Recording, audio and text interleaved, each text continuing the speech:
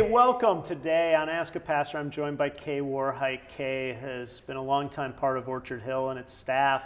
Now she serves at our Butler County campus. Welcome, Kay. Thank you. Glad that you are here today.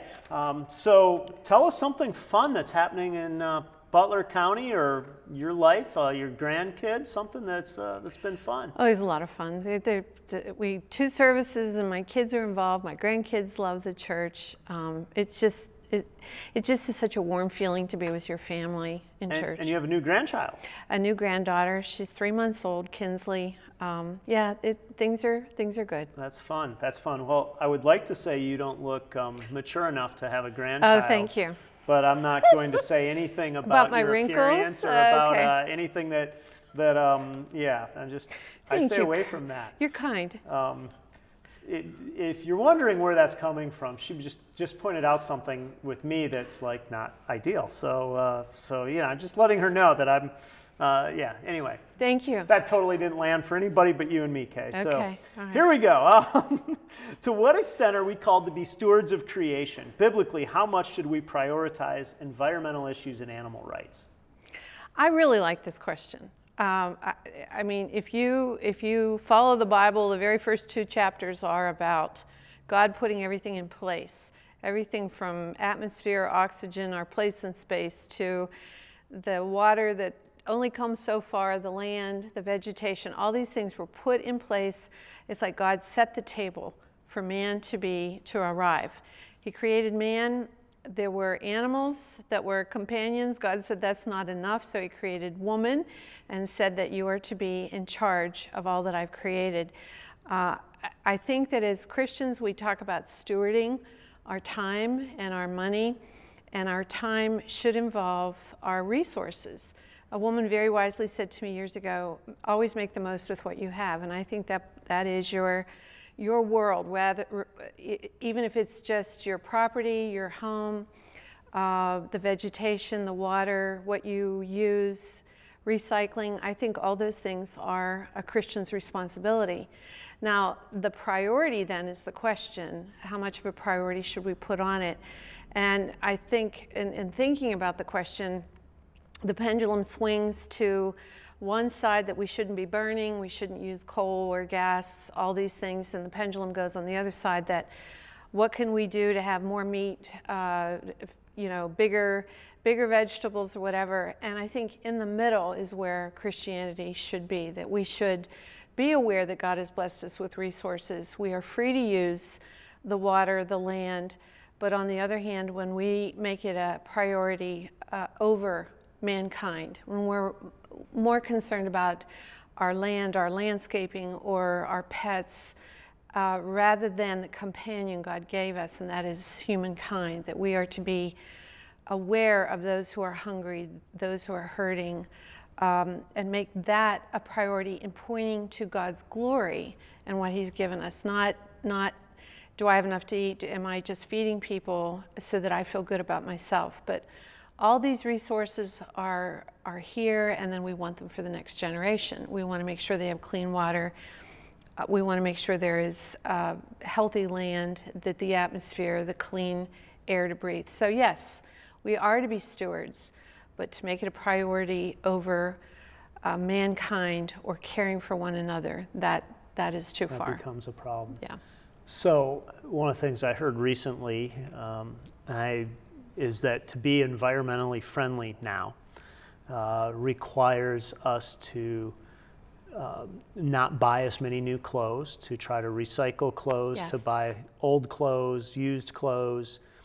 And not only that, but we should wash our clothes way less often because of the impact that washing machine and use of water has on the environment, detergents. And that we should air dry our clothes rather than use the dryers because it keeps emitting gas into the atmosphere, which contributes to global warming. So what would you say to somebody who says, okay, I want to be a steward of creation, but I want clean clothes, and I don't want to have to hang my clothes everywhere? How does that fit with if and what I'm saying is, it's fairly. I'll let you answer that. Well, I know this is a stretch. Part of the reason we keep buying new clothes is we eat a lot and we can't wear the same size. I think it's being environmentally friendly, not eating so much. But I do think that the next generation has made it a priority to shop secondhand, to refurbish, to reinvent, what's in style, to understand clothing. I think you can't go into someone's home and tell them they can't wash too much. But I think just being aware of the detergents that are environmentally friendly. I went to lunch with a woman the other day, and I didn't ask for a straw. And she said, oh, I don't want my lips on the glass. And I didn't say it, but it was, wait, you're using the fork and knife and the spoon that was washed in the same water. So I think we want to pick and choose, but I think things like plastic, or I did read where clothes do not disintegrate on a hillside, that there are two women who want to try to have bins for recycling clothes. And what do you do with old socks? You can't, it's hard to recycle old socks. So there has to be something done, and maybe that is the next generation this generation will come up with something. But to answer your question, I don't think it's easy, but to make people aware that you don't always have to have new, and to maybe find, creative ways, which I think these kids are doing, to take what's old. I have found some of my old clothes and gone to the store and found they're back in style. I'm not able to button all the coats. They don't necessarily fit, but they can be kept and not immediately thrown away. I don't know, does that answer? Well, it's a mindset where you're choosing between, is it more important to me to be always at the latest style, have new things, or to care about something bigger? Yeah. Which could be both a materialism thing and an environmental thing. Well, that's it. And then certainly the washing. Like personally, I'd struggle not having clean clothes. Yeah. I like clean clothes more than I like new clothes. But it's good to even just ask the question, is there an alternative to some of the ways we do things? And I do think there's a biblical piece of that question that says Christians are not just to say we use the world and discard it, but to say we are to manage and steward the world that God has given us. And sometimes that means making choices that are for the good of everybody rather than just our personal good. And we live in a culture that has said for so long, make your choices about yourself, everyone else can figure it out. And what's good about even the environmental push with something like water and washing or buying old clothes is it forces you to at least ask the question, am I acting just simply because I can and I have the resource to do what I want, or am I willing to put some of my preference and conveniences aside for the public good? And certainly there's a balance there somewhere. But I'm not. Sometimes balance can be an easy way out too, to just appeal to balance. So, so yeah, that's a good question. This question is about a spouse and the spouse is being in a different place spiritually, and it's the man who writes. He says, "She and I are similar in that we want to believe in the whole thing, but we are not quite there yet. In my view, I am much more accepting of the biblical story. My desire to figure it out seems stronger and more open, and my wanting to attend church services is far more frequent than hers. I don't push the church thing too much, though. I realize everybody moves at their own pace, or more specifically at God's pace of pursuing us individually. Do you have any advice or suggestions about spouses being at different places in their faith journey, and possibly how does the Bible address this?"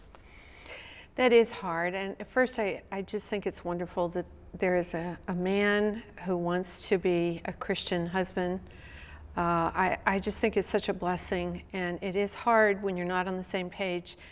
But on the other hand, my advice is, how much do you know God personally? And that sounds a little arrogant, but when you know that God is omniscient, He already knows the pace that your wife needs to find or what she needs in her life.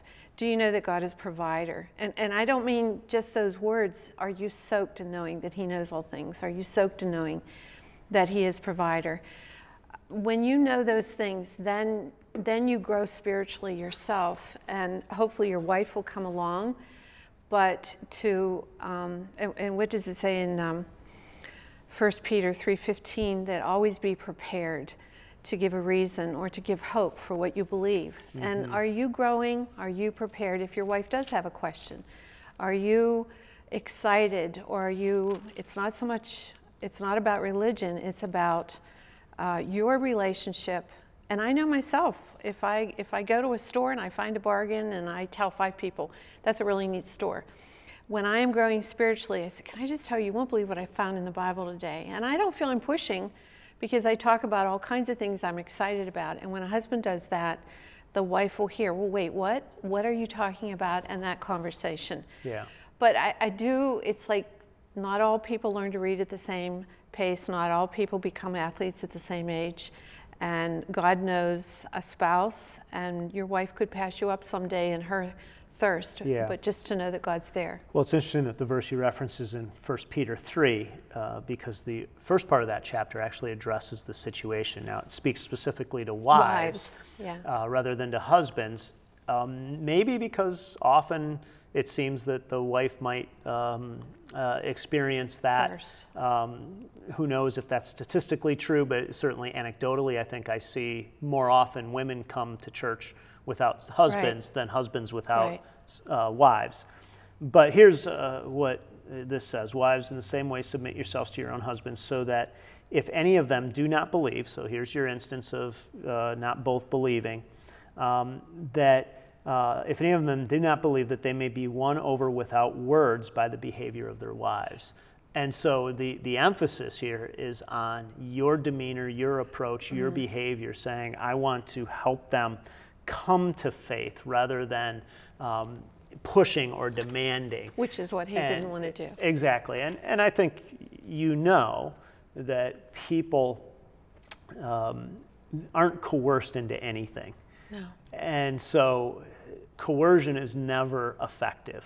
I think it's fine to say, I would like it if you would come with me and experience it with me so we could talk about it. I would appreciate not going alone. Any of those things are fair.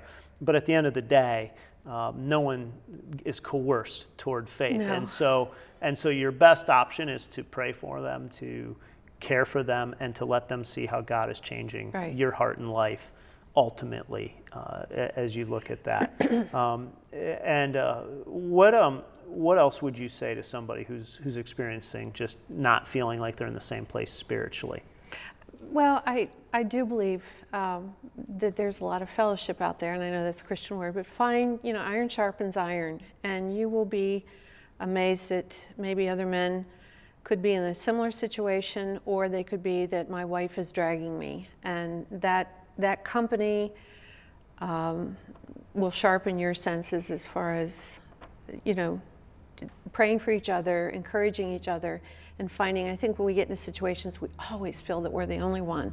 And when you get with other men, specifically in some kind of Bible study, long-term Bible study where you grow, it's always amazing to see how it changes. So this question is really tied to the last one, and it looks like it's from the same person. It says, again, I'd like to be more involved with the church and have the kids grow there as well. We are at a busy stage of life, but still early enough to set things on a strong spiritual footing. I want to ingrain church more into our family dynamics so that it's more of a regular occurrence. Everybody wants to do it, and I don't feel like I'm pushing it on my family. We often participate in family and volunteer events at church. Can you offer any advice or provide any that provide a gentle nudge and influence in my family without being pushy and making them not want to go at all? So what would you say when a family has a little bit of resistance, especially the kids? Well, I always think of my sons did not want to go to the orthodontist, and I would drag them, and I made them go because I believed in it, and they had to. And I hated to see them get a shot for immunizations, but I made them get a shot, and there would be tears. It's funny how we make them do things education-wise. You'll make sure your child's going to the right school. You would not think, I'll let them decide later. And you don't feel pushy. You feel that as a parent, I have a right to do that. That's how I looked at church. And it wasn't necessarily the right fit. When it says, train up a child in the way they should go, not all kids are into serving or, sitting down and having a lesson. Some kids are into music. But when you train up that child in the way they should go, and you insist, you're going to go to church, this is what we believe in, but you don't seem to like this, let's find something for you because I believe in this. If you don't like the orthodontist, you find another one.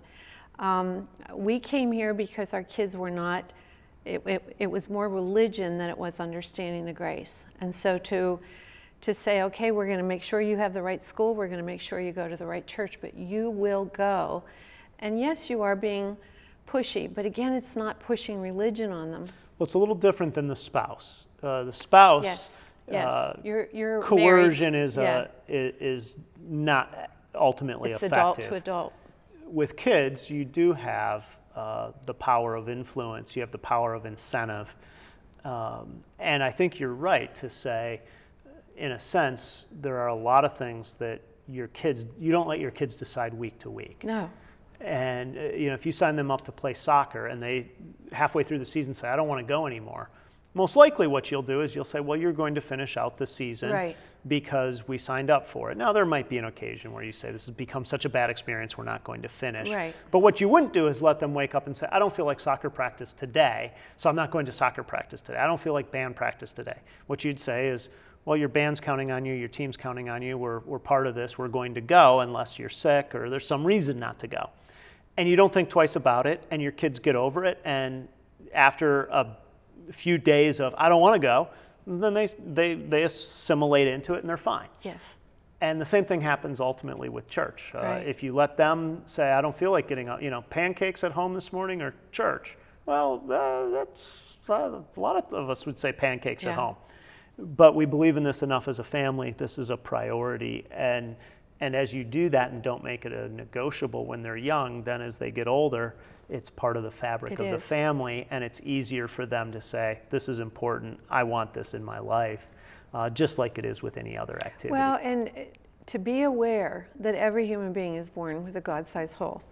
And when we let that hole be empty until they become adults, it is, I mean, kids can be angry and say, I never found out, I never knew, nobody ever told me. So to be aware that we were born with a desire for God to lead your children to fill that hole in their soul that they're not aware of is a parent's responsibility. Not, when Jesus said, love the Lord your God with all your heart, soul, mind, and strength, we leave out that soul part, or we might leave out the mind. I'll let them decide when they get older. It all goes together. Just, again, God is a God of order, and these things need to be taken care of.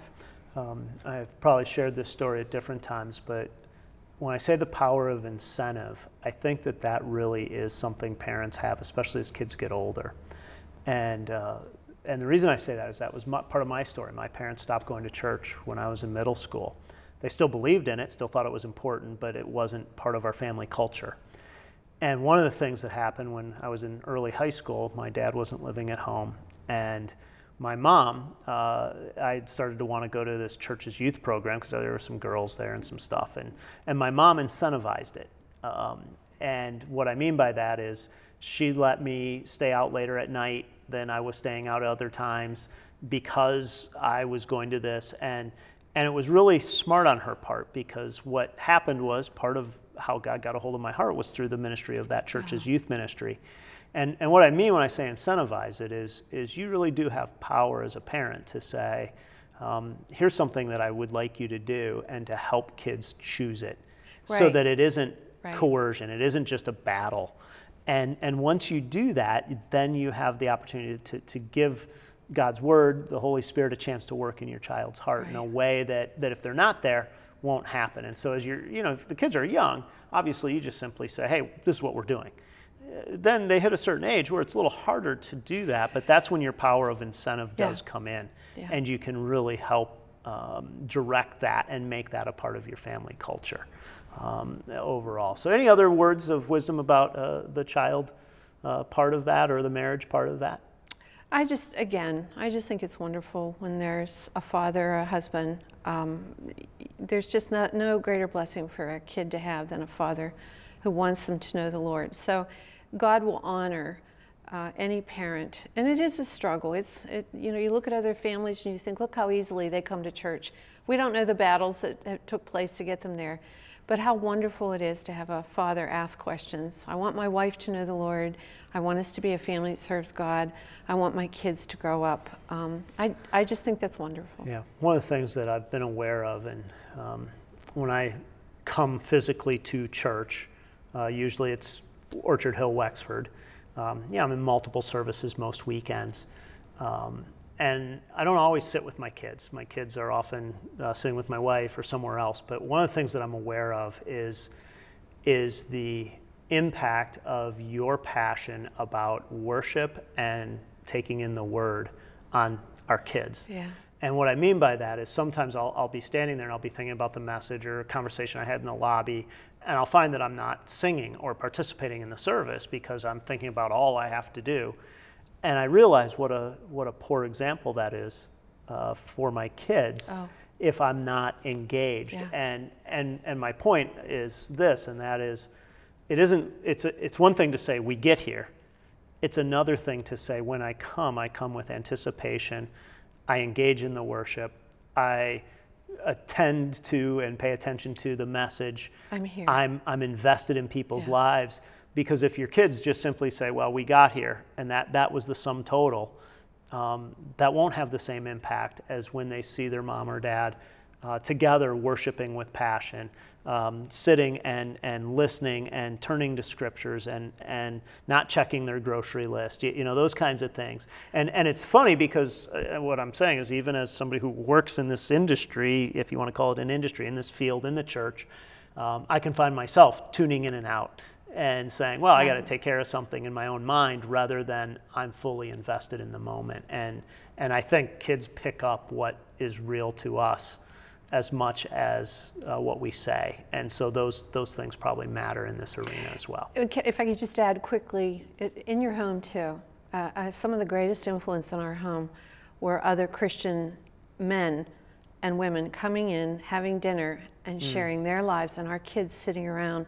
And we had a football coach who we were friends with, and he would come to our house with his wife, talk about his kids and their struggles. Our kids were a little bit older, but how he prayed or how he loved the Lord. And I could just see my kids, they were listening way more than if, Matt and I talked, what a great influence. And I was perfectly aware, it was almost like church in your home. So having other couples over or families, just letting for your them kids, see this as part of the fabric of your life. And we're not the only ones. Yeah. Well, thank you, Kay. Thanks for being part of this today, spending part of your day here. If you have questions, you can send them to askapastor@orchardhillchurch.com.